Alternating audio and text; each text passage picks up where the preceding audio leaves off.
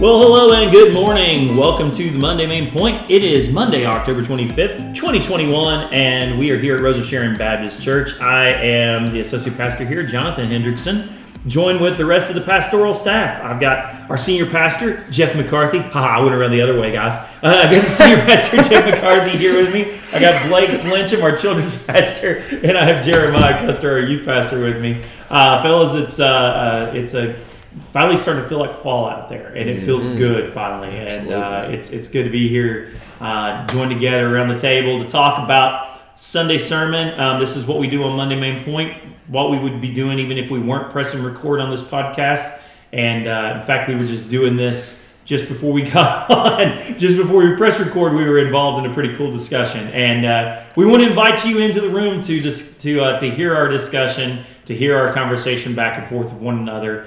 And just as we look into digging a little bit deeper into the message that we heard yesterday.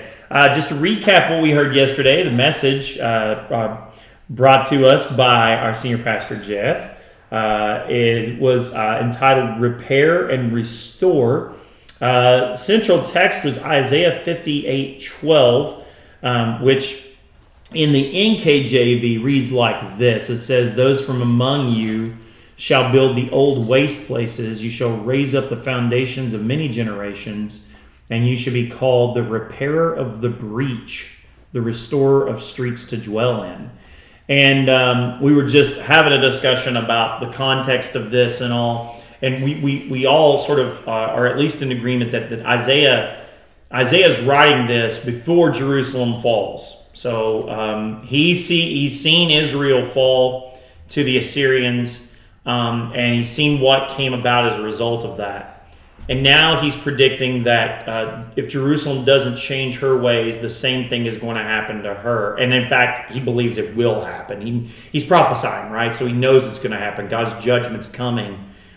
And then he's looking ahead, though, at this point. This is the latter part of Isaiah. And as Jeff pointed out to us just a few moments ago, reminded me, this part of Isaiah is all about restoration, right? It's all about salvation, coming salvation and such. And so Isaiah is saying, even if you fall, God is going to, if you will repent, if you will turn towards Him, He will restore you. He will give you opportunity to restore. This will actually end up being very predictive, as Jeff kind of pointed out in his sermon. What Isaiah is saying here actually comes to fruition in some ways. Jerusalem does fall. They fall to the Babylonians. When they fall, though, they're in exile for how many years, guys? 70 years. So they're in exile for 70 years, and eventually Nehemiah and Ezra go back into Jerusalem, and they do indeed go to. They're instructed by the Persian king, I believe it is, and Persia takes over Babylon. The Persian king actually tells them to go back. They're a little more welcoming to these foreigners. And he tells them to go back and to rebuild their cities and stuff. And so they go back to rebuild. They do the very thing that Isaiah said would happen. So but not everybody goes. And I think that's part of your. I think it was part of your point, because I think the sort of the conclusion of the message is we have opportunity to follow this pattern, to go and be repairers and restorers. We know that not everybody is going to do that. Which, are you going to be one of those who will do that? That sort of sums up the message as a whole. But let's talk a little bit in detail here about some of the things that you brought up, Jeff, in the message yesterday. And one of the things you brought up is when we talk about breaches. We're not talking about, Blake, what we put on. I can't. You said breeches, and I was like, Blake's going to think you're talking about pants, Jeff. Stop. You got to pull up your breeches. Man them breeches because they got holes in them. So glad you clarified. Well, look, I can say that because I'm from Kentucky. We call them breeches too. Yeah, we relate. We say actually, I think we call them breeches sometimes. You got your breeches on? I say we. I don't call them breeches. Anyway, but breach, when we talk about breach, we're talking about a gap, right? A hole. If a security wall has been breached, then that means it's been broken through. Yeah. So now it's no longer secure. It's no longer fulfilling its purpose. If we hear all the time on cybersecurity, those firewalls get breached and people's credit stuff, their credit information, their personal identity stuff gets stolen because now suddenly there's a massive gap where there shouldn't have been a gap. And so your first point that you brought up is that we need to be a repairer of the breach that we see between generations. I do think that in the church, and I'm using this broadly, I do think in the church we often see a breach of generations. Thing is though, I don't think that this is something that's new. Jeremiah, I don't think that this is something that it's just what we're experiencing in the 2020 or whatever. I mean, as long as I've been in ministry, this seems to be an issue. And I think it was an issue long before I was ever in ministry. Do you know what I'm saying? What do you think it is? What is it that causes when we as a church, as God's people, right? We're supposed to be. I mean, the Bible talks so much about unity and being united, and yet we do see divisions like this. Why do you think that happens? I mean, I've only lived for like 2 generations, so I can't speak. That's fair. It's probably not the best one to speak on this, but I think... you studied church history. Yeah, I think the problem happens, from my perspective, when people start taking things that aren't the priority and making them the priority. And then they fight over these things that they see as essential, which basically are just preferences. I prefer this. I prefer the other generations prefer this. Sure. We fight over those, and then we don't really care about the essentials. So when we have these generation breaches, you don't think they're largely over theological differences or differences in opinion as far as doctrines and such? No, I do see like a swing with things that aren't set in stone. So like Calvinism, if anyone knows what Calvinism is, there seems to be a swing one way, and then the next generation will swing the next way. Yeah, there's definitely a pendulum. But there.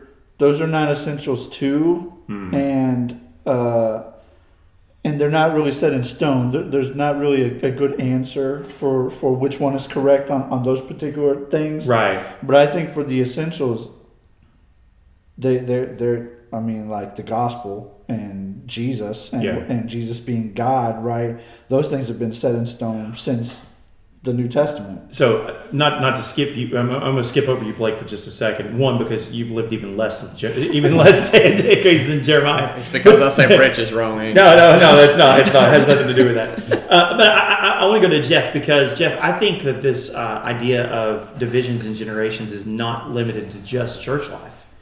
I think we see it.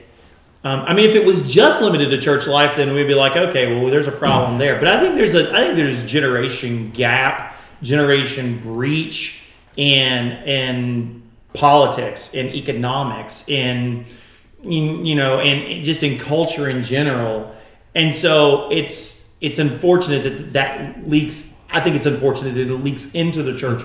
But do you agree? I mean, do you see that same sort of thing, that like, it's not just necessarily something that's limited to just the church?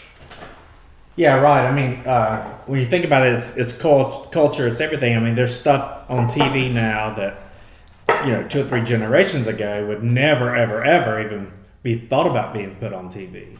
And that's just, a cultural thing. Right, like there was a time where men and women didn't share a bed. Married couples weren't allowed to share a bed. Show, right. He and his wife had separate beds. Like a motel room, right. 2 bedrooms. That's the way their bedroom looked. But when I was thinking about this, and I just had too much information, and so you have to call away everything. Sure. But I thought about how, like in Israel's case, the people of God's case, if you want to use that word, I used that word a couple times yesterday. It's always, I mean, you're always going to have to restore and repair, because if you look at the whole generational thing, like when Joseph, it was a few generations later, it's like they didn't know who Joseph was. The Pharaohs didn't know him, and then they started persecuting the people.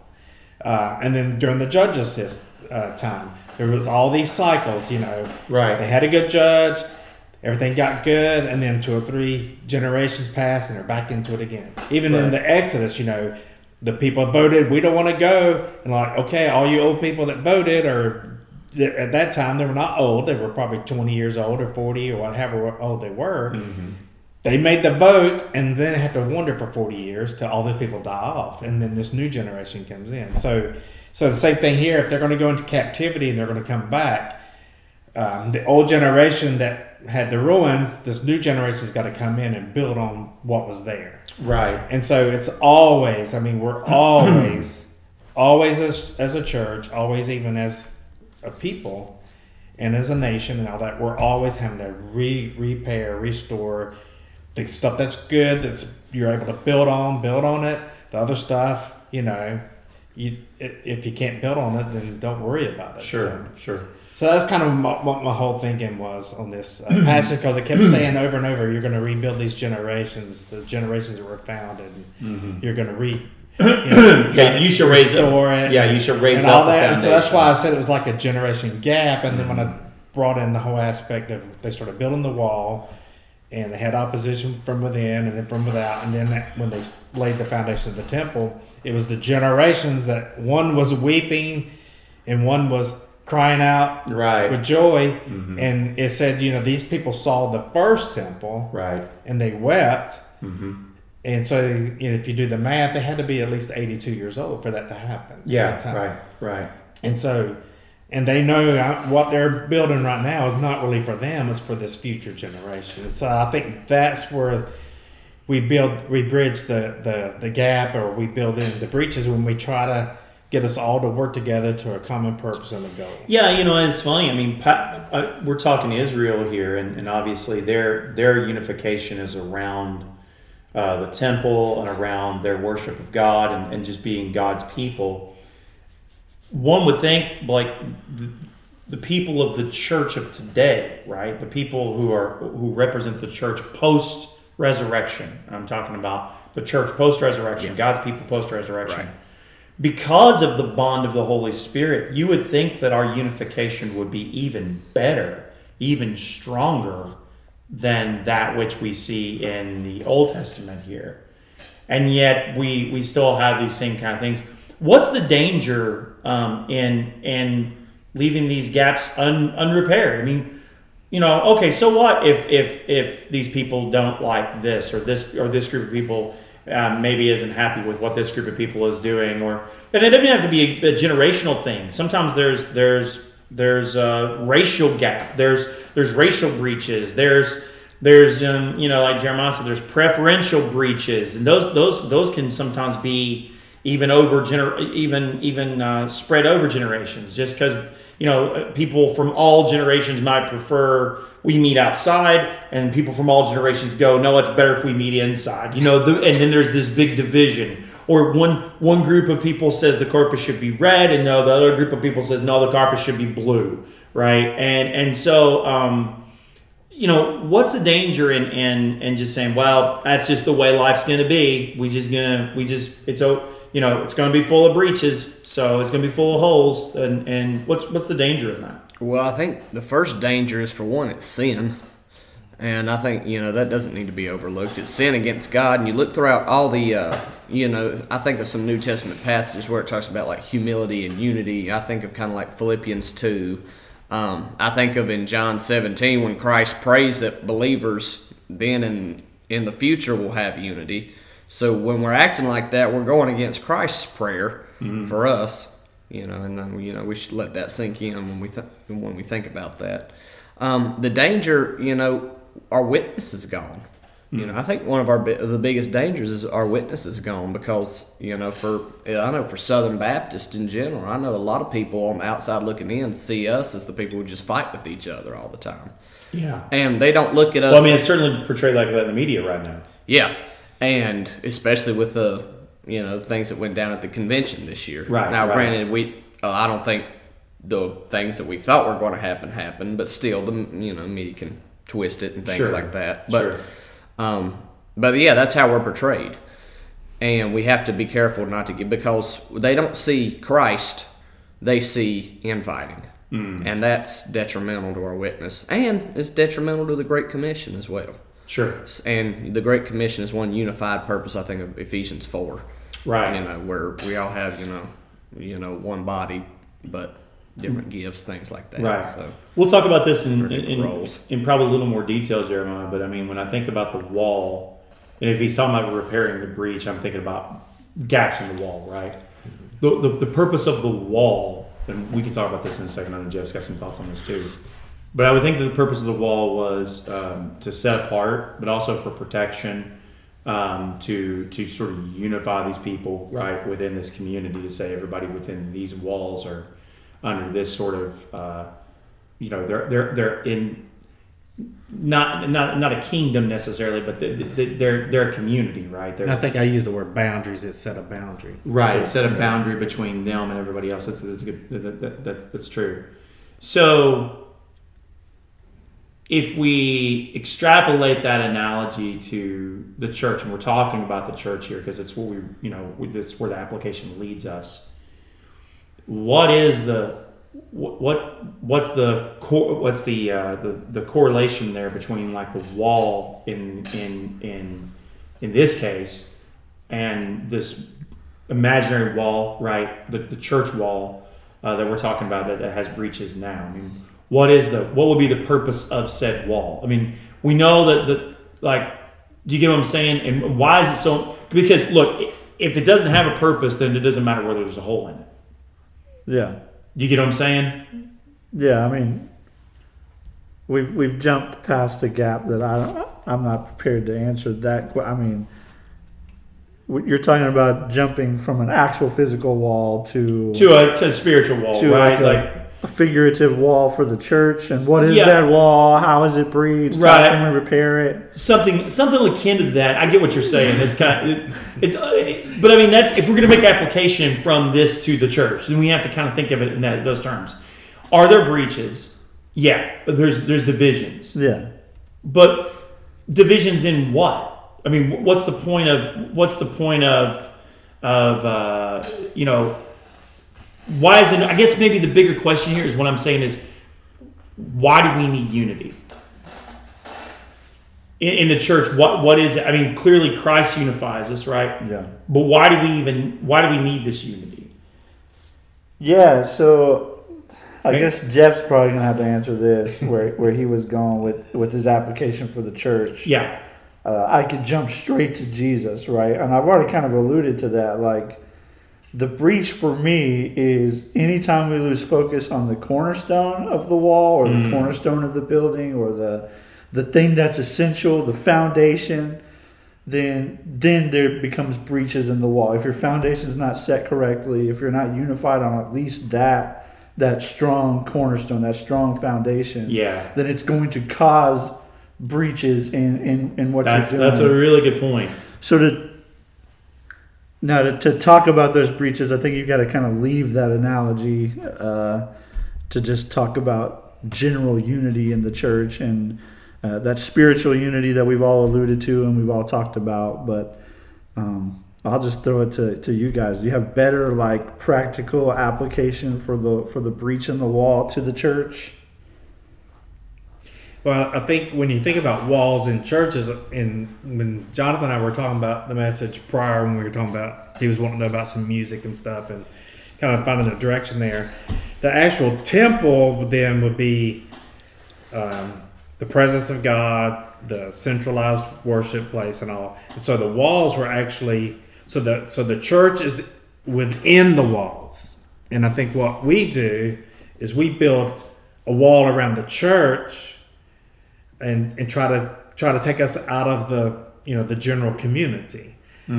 So that's one way of looking at it. Yeah, that was probably your best application here. Is we're in the we see ourselves as a church with a wall up around the church, rather than the church being in the community with a wall up around both. Yes, around so we should be So our boundary and all is this community around us, and wherever we live, that's where the church is. And so we've created I'll call it the synagogue model. We're basically Rosa Sharon Synagogue.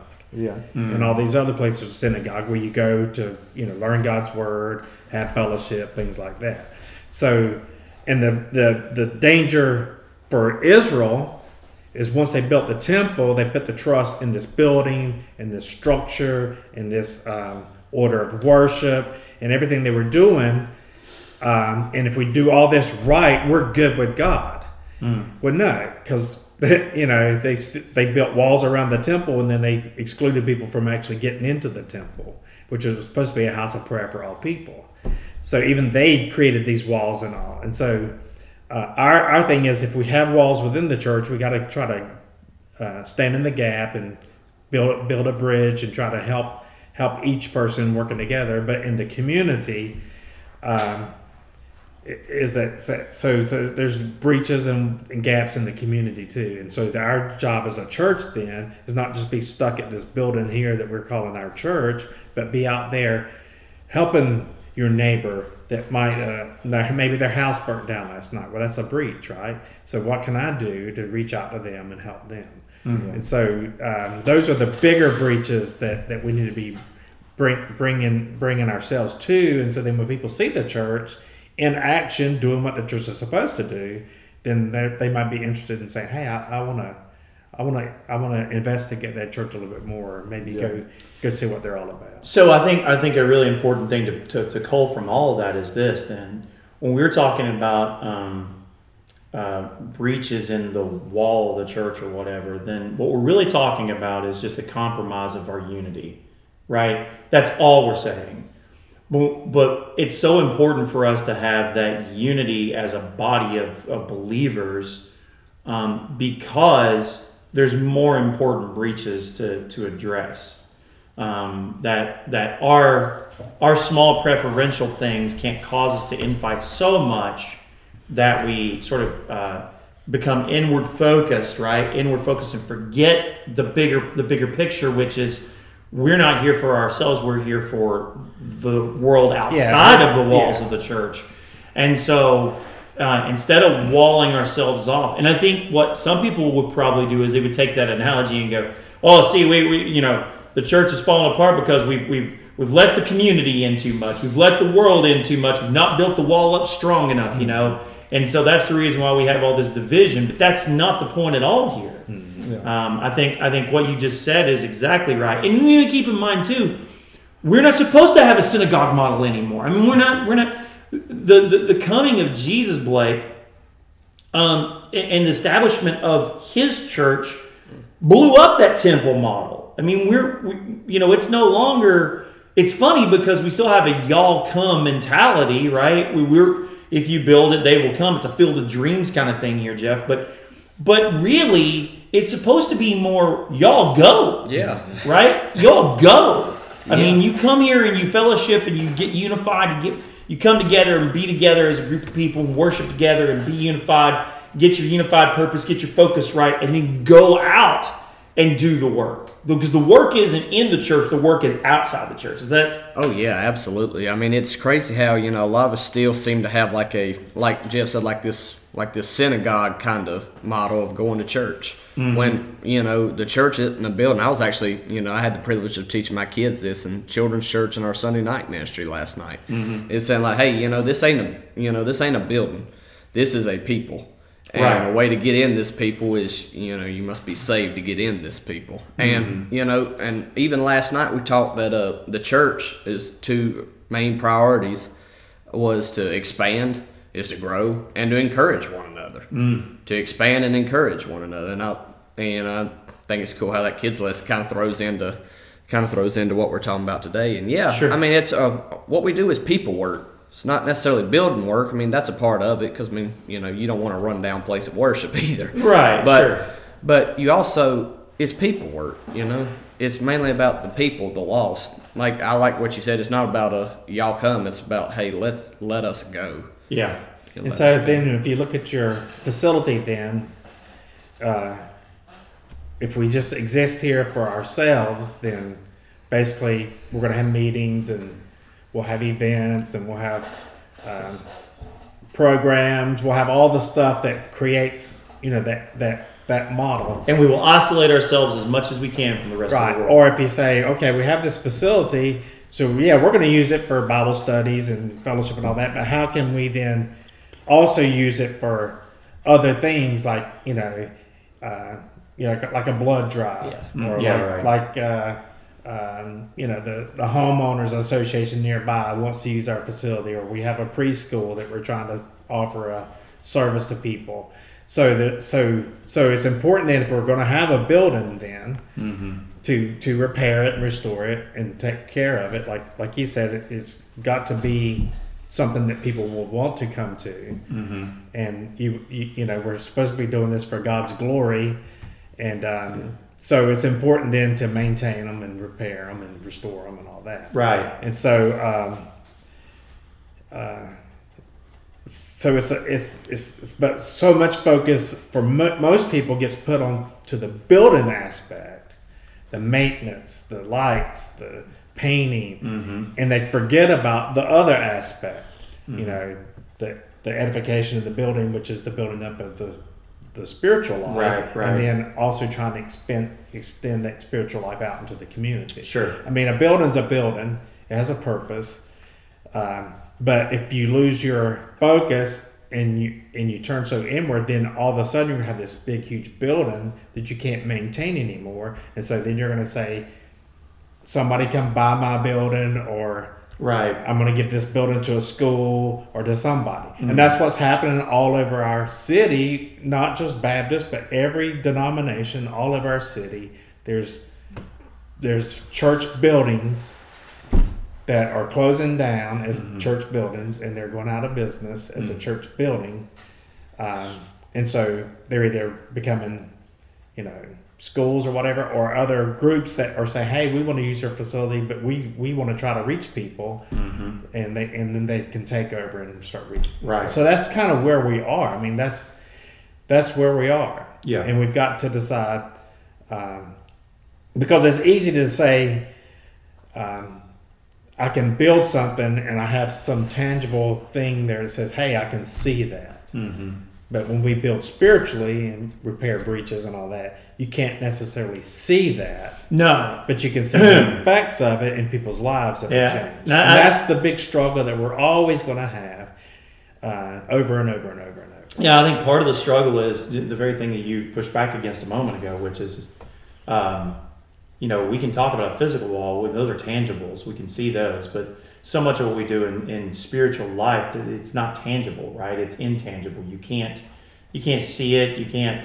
You can see the effects of it, but you can't really see it. And so I think so many people, they get focused on the tangibles, right? Then they miss the they miss the importance of the intangibles, which are exactly what you're talking about, repairing whatever breaches are there in the spirit, in the, you know, spiritually speaking.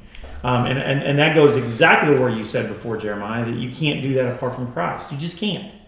You know, if we want to talk about practical ways to repair breaches, practical ways to repair gaps, whether it's generational or whatever, the first practical step has to be to refocus on Christ. You know, and that's why I like the bringing in that you did, and I think you did in the second point actually, Jeff. But when you talked about the 1 Corinthians 3 passage about building on the foundation. Yeah, so that comes into the second point. Right. But I think it applies to this first point as well. Yeah, I mean, they're both the same. Right, because you can't hope to repair anything apart from Christ. If you're not building on that, if that's not your singular focus, then you're not going to repair anything. You're right, Jeremiah. It's where, you know, I was about to say 95%, but 100% of our breaches come from the fact that we just lose focus on Jesus. Yeah, I mean, like, who cares how strong your wall is if your foundation sucks? Like, Right. it's just going to collapse because if your foundation falls underneath the wall is going to fall with it. Sure. And so it's just, yeah, if you miss the cornerstone, if you miss the foundation, and to be honest with you, it sounds like to me that rather than being the ones who were repairing the wall, it feels like a lot of Christians need to be the ones who are breaching the wall, who are busting down the wall of the church and moving out into the community. Because if Blake's right, if the church is a people, then this has nothing to do with buildings at all. Right. It must be about the people. It must be about, like, how do you breach the walls of the people? And the only answer is through Christ. Right. And so the church has to be unified on that. And I just think with this whole unity thing, I'm trying to find an analogy that makes sense. For me, it's a team, like football. Football's on right now. Most people, or if you're interested in sports, you're watching it. But I just know that anytime a team doesn't have that one unified purpose of scoring points, then so for some individuals, they might be on individual stats, or they're mad at the quarterback, so they don't want to block for the quarterback. There might be some other ulterior motives that aren't unifying to the team. But it's only once the team kind of unifies on that one central thing, that thing of scoring points or whatever in football, is when they can kind of move together as a unit. And so anytime the church begins to not be focused on that one central thing and the thing that Jesus gave us to do, which is the Great Commission. So one purpose, single-minded, simple-minded focus, and we begin like having all these quarrels that don't matter on the outside, and the receiver's running offsides just because he's just not paying attention or whatever, because it's not focused on the unified thing, then you just miss it. I mean, it's a good analogy. It's rare that you find a championship team at the end of the year that is a team of turmoil in the locker room. You know, it can happen. There have been some instances where you've clearly had some locker room angst, but the team just are so laser focused when they're on the field that they put that stuff behind them, which I think is an analogy too, right? I mean, it's like, okay, sure, we've got some issues in the locker room that we need to address, but we also realize that there's a greater goal here, and so we're setting that stuff to the side, and then in the locker room we'll dish it out, you know. But and so to some degree, I think some churches need to do that. Like our convention needs to do that. Yeah. Look, there's some things that our convention right now doesn't agree on. There's guys on one side of the political fence and guys on the other side of the political fence. There's guys who think you should vote for this guy. There's guys who think you shouldn't. There's guys who think that this particular issue is a key issue, and then these people over here are like, no, that's not even a biblical issue. And you've got all kinds of that stuff going on right now within our convention, and that stuff is not going to go away anytime soon. Mm-hmm. And so we have lots of turmoil in the locker room, so to speak. But that doesn't prevent us from, as a convention, still achieving the larger goal, which is to see the kingdom expand, to grow the kingdom, to glorify God and exalt Christ. We can do that even if we're fighting in the locker room with each other. When Ed Litton, the president of the Southern Baptist Convention, came and spoke at Southeastern's Chapel the other day, and he said, I mean, you can't deny it. There's some division, but a lot of that, we might come together for a couple days out of the year at the convention, maybe, discuss our disagreements. But, and then he started to get real passionate. He's like, but, then we go out that summer, then we do things like VBS. We reach people for the gospel. We revitalize our churches. And, there's an aspect where there's always going to be some division no matter what. But you got to prevent it. We got to continue to be more and more like Christ and not let let the division drive our motives. Right, and it goes back to what Jeremiah was saying, though. I think we have to remember what the real focus is. What's our ultimate goal? Right. As a convention, as God's people, what's the ultimate goal? And whatever that is, that's got to trump everything else. Because the moment that you let that turmoil affect what you're doing on the field, to use your analogy again, Jeremiah, that's when you have guys who say, "I'm not blocking for that quarterback."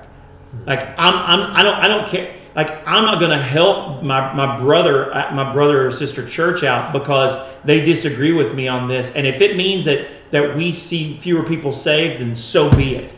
Now, that's the attitude that's sinful. That's the attitude you got to root out, because if that stuff keeps going on, then you will see an absolute collapse. Yeah. But that's when people allow these sort of secondary and tertiary issues to leak out and affect their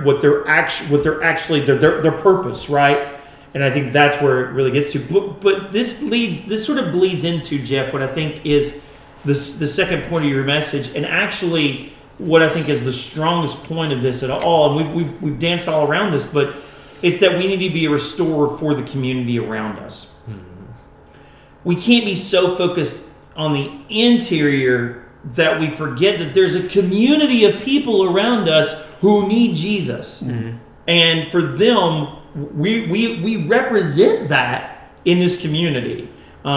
We can't, and no more than Israel could stand by and just focus just on the temple. Can we just focus just on our church or just on a building and hope to impact this larger community around us?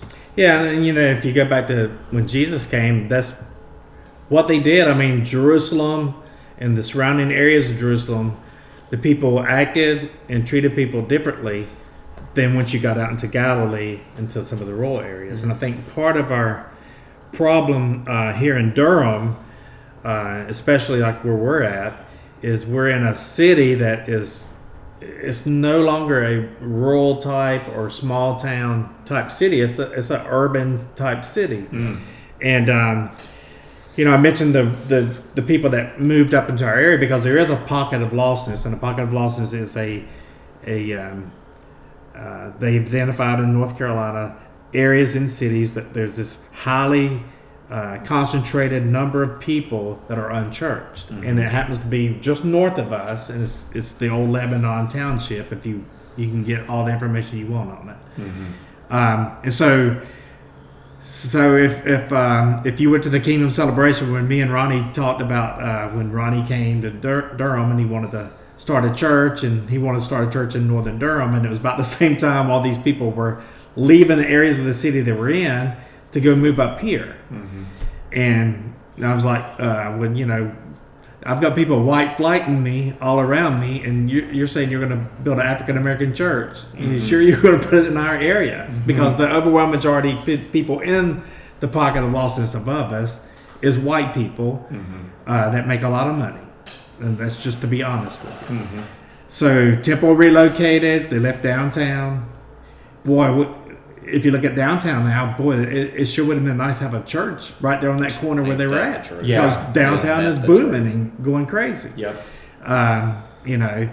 Liberty left Liberty Street, which is near Holloway Street. Mm-hmm. They came up here because they're the people they call the car people, or the people that drive to church, lived up in this area, and they were tired of driving through those communities to get to church. Yeah.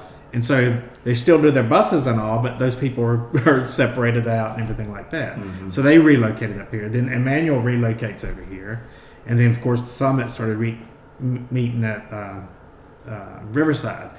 So of all the people that technically would say, hey, they're reaching the community, would probably be the Summit if you go by just numbers and the number of people. They're making a huge impact. Mm-hmm. But still, there's enough people in our area of lostness that even if we reached 1% of the people, we'd have a church of 194 people. Mm-hmm. If you think about it in terms of that way. Mm-hmm. But all of our focus tends to be on an older generation, and that's where the gap is. The gap started happening in the 60s, and as a generation of people said, I'm not going to church anymore, and they started raising their kids outside the church, and then they raised theirs. So there's the gap. There's this big breach. So you have one generation that controls a lot of the churches around here because they're the only ones there. And they're saying, we want to reach this generation, but there's somehow another, to do the hard work necessarily to do that is too hard, too much opposition, and I don't know if I can, if I want to do it. Mm-hmm. And that's part of our problem right now. Yeah. When you just look at the, just to be honest with it. And that's when I had that lunch with those 3 guys, and they're all in a worse boat than we are. And people look at our church and they think, well, something's wrong, but you look at it and go, well, something's right too. And you got to focus on the positive things you're doing. Now, do we want to reach more people? Yes. If we were the only church here, if Temple didn't come up here, and Emmanuel didn't come up here, and Liberty didn't come up here, but the Summit still did what they were going to do at Riverside, we would probably have 200 or 300 people every week here, because that's the way it was when we were pretty much the only thing on the corner. Right. And so so the focus then was what I think what we've done as churches then, the people that relocated up here and all, we're all competing for the 20%. We're all competing for the people that go to church, the church. Right. So most of the growth is transfer growth from other churches to other churches. Sure. And there's this whole community of lost people there that are just waiting for somebody to say, hey, I want to be your friend, and I want to tell you about Jesus and win you to Christ. And then, hey, I got a group of people at this church. Maybe you want to come and hang out with us and all that. Right. So that's in a nutshell, that's it. That's what we're facing right now, and that's what it's all about. Yeah, and let's talk about that last part. I mean, there's a lot that you said there, but let's talk about just that last part, because I think this is a problem that not only we, if we happen to have listeners that are outside the Durham area that are listening or happen to tune in, this isn't something that's just unique to Durham. No, it's everywhere. This is something that we're dealing with everywhere. And the question is, the bigger issue is, okay, there is this gap between people who go to church and people who don't go to church, and it does seem to be around generations. And there's the next 2 generations back when you take Gen Z and the millennials, and there's probably fewer church people in that group than there are, say, of the boomers and the silent generation. Yeah, silent generation was like 70%. Right. The greatest generation was like 85%. The boomers were 50%, and I think your generation maybe was 40%. Well, I'm between Gen X and millennial, but yeah. And then I think the newer generation is 20%. Yeah. The latest generation. So the question then becomes, okay, and this is a question for you guys, and you're younger than me, both of you are. But I think Jeremiah's about a decade older than me. You're 2 decades older than me, and so it starts with my generation and it bleeds out to your all's generations too. But the question is okay, there's been lots of debate about how do we reach these people who just are not going to church at all. They have no connection to church at all.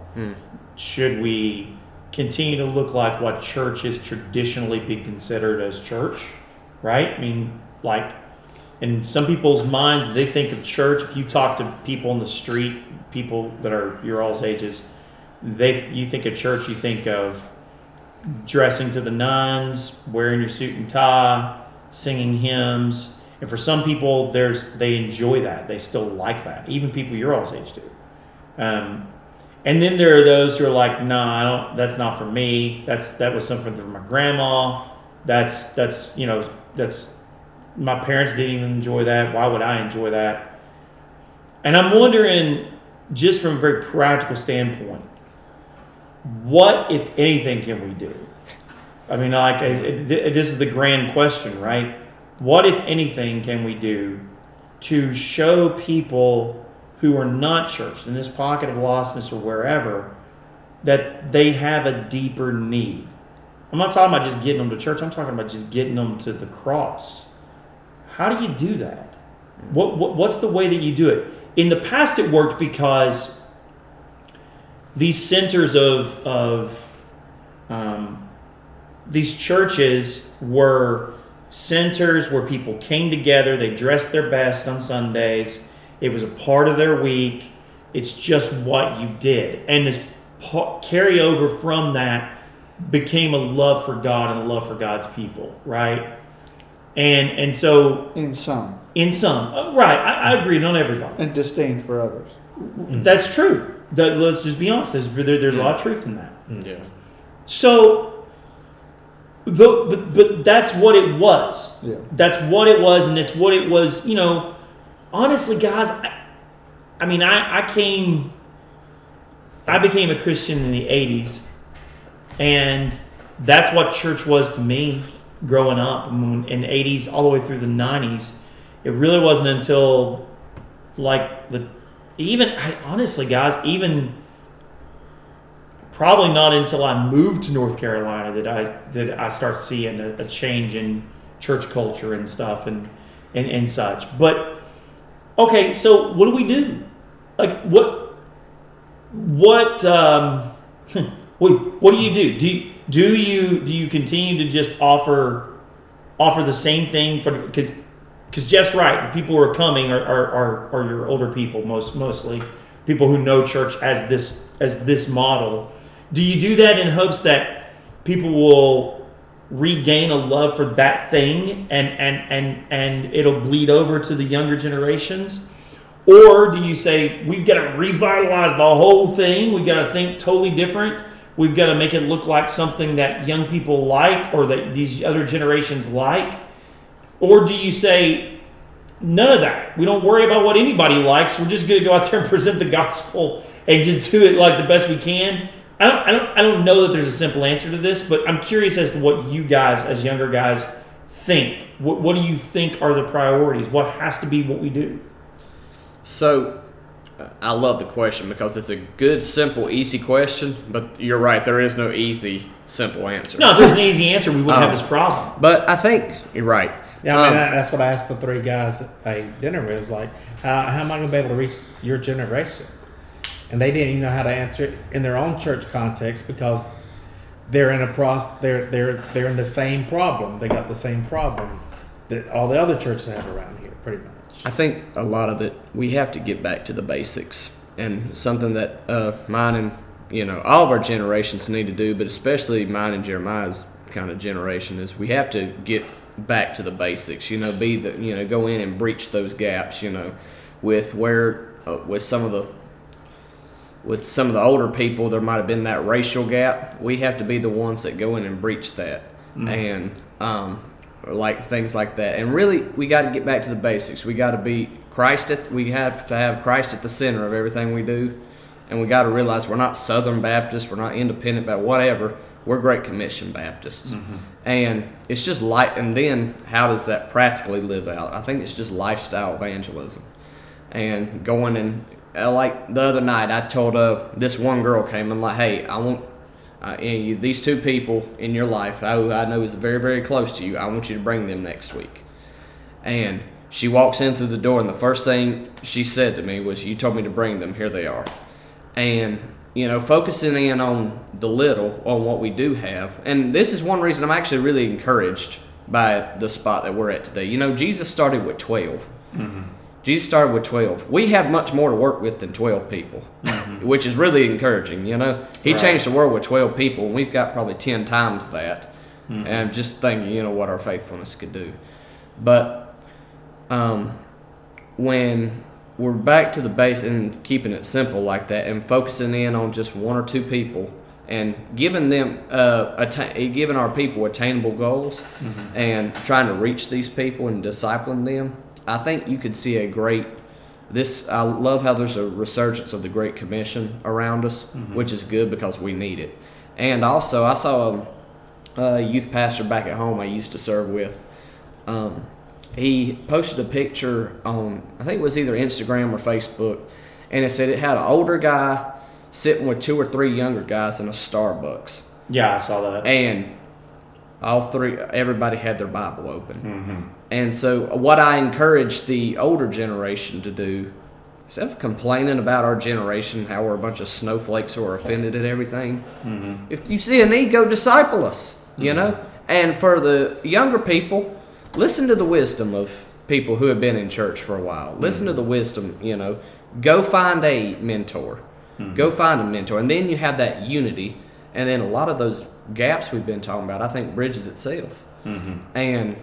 But why? Because Christ is at the center and the Great Commission is the purpose. Sure. So, Jay? I really believe that the core of what millennials want, this has nothing to do with Christianity, but what millennials want, from what I can gather and what I want for myself, honestly, is sincerity. That's right. They want people to be real. And so what happened is at some point, the whole, like, you can't run in church, you got to dress up. We began to challenge things like that. And we weren't You're given, talking about your generation. yeah, and we weren't given great answers as to why I'm supposed to dress up nice at church, because you look in scripture, you won't find it. And so personally, for my generation, it goes back to being simple and focused and being sincere. Being sincere. Like, my generation can sniff out insincerity like this. Like, just, they can just see it. They can sense it if you're not sincere. What? So if you look good on the outside, but you're not genuine on the inside, they're going to sniff that out. So what's the solution? Well, the solution is the same as it's always been, really. And it's the same thing Jesus did. Jesus sacrificially loved the people. And so for all of us, for the younger generation, for the older generation, we must be sacrificially loved. So the question is, what do I need to sacrifice in order to love these people? That's a good.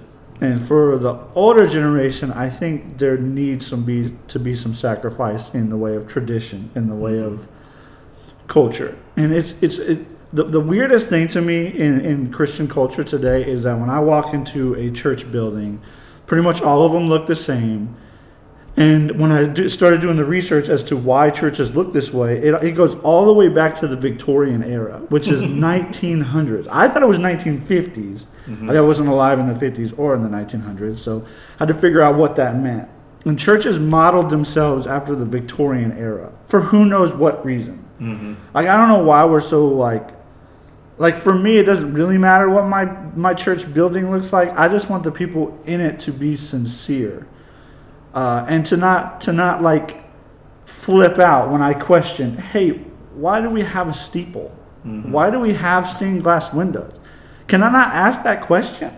Can I not challenge these things and challenge them through the scriptures and not be like, hey, dude, why is there flowers on the front? Why is there a table in the front? Like, can I not question these things and try to get back to what are we really about? Like, what is sincere in our faith? Like, why do we need this? Why do we need that? Why can't we just be simple and focused and be a people who sacrificially love our community and sacrificially love each other? So I know that's probably not the most practical answer, but I will say Gen X doesn't really quite know what they want, but I know for millennials, Gen Z. Yeah, Gen Z doesn't. They're all like just now going to college, and I think they're probably pretty close to millennials. Millennials, sure, we're soft sometimes, but sometimes we just want people to be sincere. And I just remember the day I started challenging things. Like, I grew up, man, you couldn't have long hair, you couldn't have a beard, you couldn't run in church, you had to dress up, and it's like, I've read the scriptures for myself. None of this makes any sense. Like Jesus would hate going to church. I mean, he would. That's what I think. Like, really. But I don't know. Well, I've said too much. No. You know, I think what you've said, I've heard echoed before. I've actually in some articles I've read before, in terms of just worship music. Oh, and the funny thing is most millennials will say, we don't care what we're singing as long as it's just sincere, as long as there's real authenticity behind it, and I think authenticity goes a long way. But here's the thing, though, right? What does an authentic church look like? And that gets back to, again, does it look like anything at all, or is it more of an attitude? Well, if you call yourself a Christian, you've taken the name of the Lord. So you can't take the name of the Lord in vain. Sure. So if I say I'm a Christian, but I act like I'm not a Christian, then I'm not really a Christian in my actions or my words. And so what happens then is people that are looking for authentic relationships and friendships and worship and Bible study and all that is if they come and for whatever reason something happens in the church that's not authentic, then a lot of them then say, hey, it's not for me anymore. Oh yeah, and it could just be somebody overhearing someone in a conversation in the bathroom or going down the hallway or saying something negative or something about someone behind their back, and they're like, this church is not practicing what they say they are. Yep. And so I think that is the if I have to fight at my work and have to fight in my home and have to fight for everything, and I have to go to church and fight too, that I'd rather not have that fight. Yeah. And I think that's what happened to a lot of people when they checked out in the 60s. They just like, I'm not fighting the fight anymore. Yeah, I had a friend, a former student, in fact, who completely left the faith, or seems to have completely left the faith. And she was really strong in the faith, like super strong in the faith. And it was all over the fact that she was in this relationship with a guy who had pretty much done her wrong, and she watched every one of her Christian friends side with that guy, and it turned her off to Christianity, because she basically looked at those people and said, "You're not real, you're fake, and if it's fake, I don't want a part of it." And I guess, man, and I don't know, this is a conversation for another time, perhaps, Jeremiah, but I wonder that there's a deeper underpinning to that for your generation, that they grew up just seeing a lot of fakeness in life, whether that's in politics or wherever. But there's just a lot of plastic, right? It's not real. It's all plastic. And in here, Christianity is, and it's like, no, this is real. This is real love. This is real compassion. This is real sacrifice. And you're like, oh, this is awesome. And then you get in there and you're like, well, no, it's no more real than my politicians are. And so then it's like, why do I want that? I don't want that. I mean, it's no more. It's just as plastic as everything else that I thought was real, and turns out it isn't. And so I wonder if there's something deeper there with that generation that causes that. But I think you're right, man. I think a lot of it is. I think it has to be attitude, right? And it has to be. You said something about sacrificial. What are you going to do to sacrificially love these people? And I think a great way for us to do, like I said, for us to kind of like mend that gap per se, is pointing them towards Christ. Is like, look, we understand that there is a lot of and we're sorry if you've experienced fakeness or if you've been hurt or things like this, but let me point you to somebody who won't hurt you. Let me point you to somebody who is perfect and genuine and sacrificial and is worth your time and, quite frankly, worth devoting your whole life to. Yeah. And pointing towards Christ is really the only answer. But, like, praise God, that's the only answer. Right. And so, go ahead. I think being transparent and being honest with that generation Absolutely. goes a long way. Yeah. As a youth pastor to that generation, one of the things that my students came to me and said over and over again is, I like coming to youth here because I don't feel like you're fake. I feel like you're real. I feel like when I go to my church, I just feel like it's not real. That they stand up there and they're like holier than you are and everything else. But I come around you and you're just like me. You admit your mistakes. And I think that kind of honesty, something that we're not real comfortable doing. Just being frank about it. That kind of honesty goes a long way with that generation. It really does. I'll attest to that. That's very true. Especially for people, I don't know if are Jeremiah and me in the same generation. No, you're Gen Z. Nah, you're Gen Z. Yeah. All right. Yeah, at least for Gen Z anyway. That's I can just speak for a lot of that. Goes a long way. It's just realizing, I'm thinking if I'm unsaved and I hear a Christian empathize and sympathize, I'm much more open to talking to them than I am somebody who's holding up a sign and yelling at my face. Well, and now that's the other problem, right? Now we've got a bigger issue because in addition to just our bad attitudes at times, now you've got a bad reputation among the community. Going back to restoring the community, right? They don't look at us as potential restorers of community, because they look at us as purveyors of hate.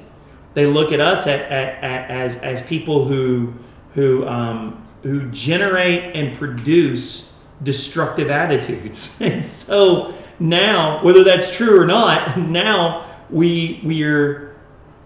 our community doesn't trust us to help restore things. And unfortunately, we find ourselves on the, quote, wrong side of a lot of issues, according to them. We would say we're on the right side, but we find ourselves on the wrong side of issues that are considered very divisive. And so now it's more important than ever that we be genuine and loving and caring if we want to be if we want to be labeled as restorers. And you can disagree with people and still be authentic. Oh, absolutely. Yeah, I agree. And that's the whole thing is that people have forgotten how to converse with people, communicate with people, and respect people even though you disagree with them, and do it in a loving way. That you want to always keep the door open, because God is bigger than all of us, and His Holy Spirit it saved Paul, who was out to destroy the church. So he can save anyone He wants to, and we just don't need to give up on people. But we need to. And I think part of the problem of the church too is, like, we're trying to reach a group of people that most people that go to church have nothing in common with, and they have no way to interact with them, because they're either going to the doctor or the to get their hair done, or they're going to the grocery stores, and they're hanging around their own group of people and going out to eat with them and stuff like that. So there's no real and then the pandemic way to interact. The pandemic made that even worse. It made us even more isolated than what we were before. Right. Now it's even harder to talk to somebody because they've got a mask on. It's just it. And so but even before then, there was still this. You live in a neighborhood. A new couple moves in. They got a couple of kids. Why can't you just walk over there, introduce yourself, and say, "Hey, I noticed you got some kids. We have a church down the road. We'd like to invite your kids to the church." So a lot of that doesn't happen at all. Sure. And I think a lot of it is we bought into the whole thing. Your faith is private. Leave people alone. Don't interact with them. Yeah. Just go into your own little cocoon. They know I'm getting in my car and I'm going somewhere on Sunday. If they follow me, they see where I'm going. But if they ride by my church, because it's right down below where I live, they see our church, they see our sign. So if they really want to come to church, they can just drive in and go. Instead of saying, "Hey, if you'd like to go, you can go with me, and I'll sit with you and introduce you to some people." That's where we've lost it. I mean, we've lost the community part of being in the community. Yeah, I agree. We created our own cocoons and silos within the community. And a big part of that is, honestly, we've forgotten about grace, and so that's what a good segue. Thank you. That was on point. We're 2 minutes over our time limit here, so I gotta close this up. But we are going to be talking about grace over the next 4 weeks. We're going to be looking at the different facets of grace, and next week look forward to at least 4 facets. Right, at least 4. There's more facets than 4, but we're going to look at 4 facets of grace, and over the next 4 weeks. Next week we'll be talking about the definition of grace, and we'll be discussing that right here on Monday Main Point. All right, well, this is going to do it for today. Thanks for listening to us. I hope that this has been enlightening for you, and if it has, then let us know, and feel free to share this with your friends. It's at least one way to get out there and get the conversation going. So thanks again for being a faithful listener, and we will talk to you, well, I guess we won't actually talk to you, but we'll look for you to join us on the next one. All right, so for now, that's it. So long.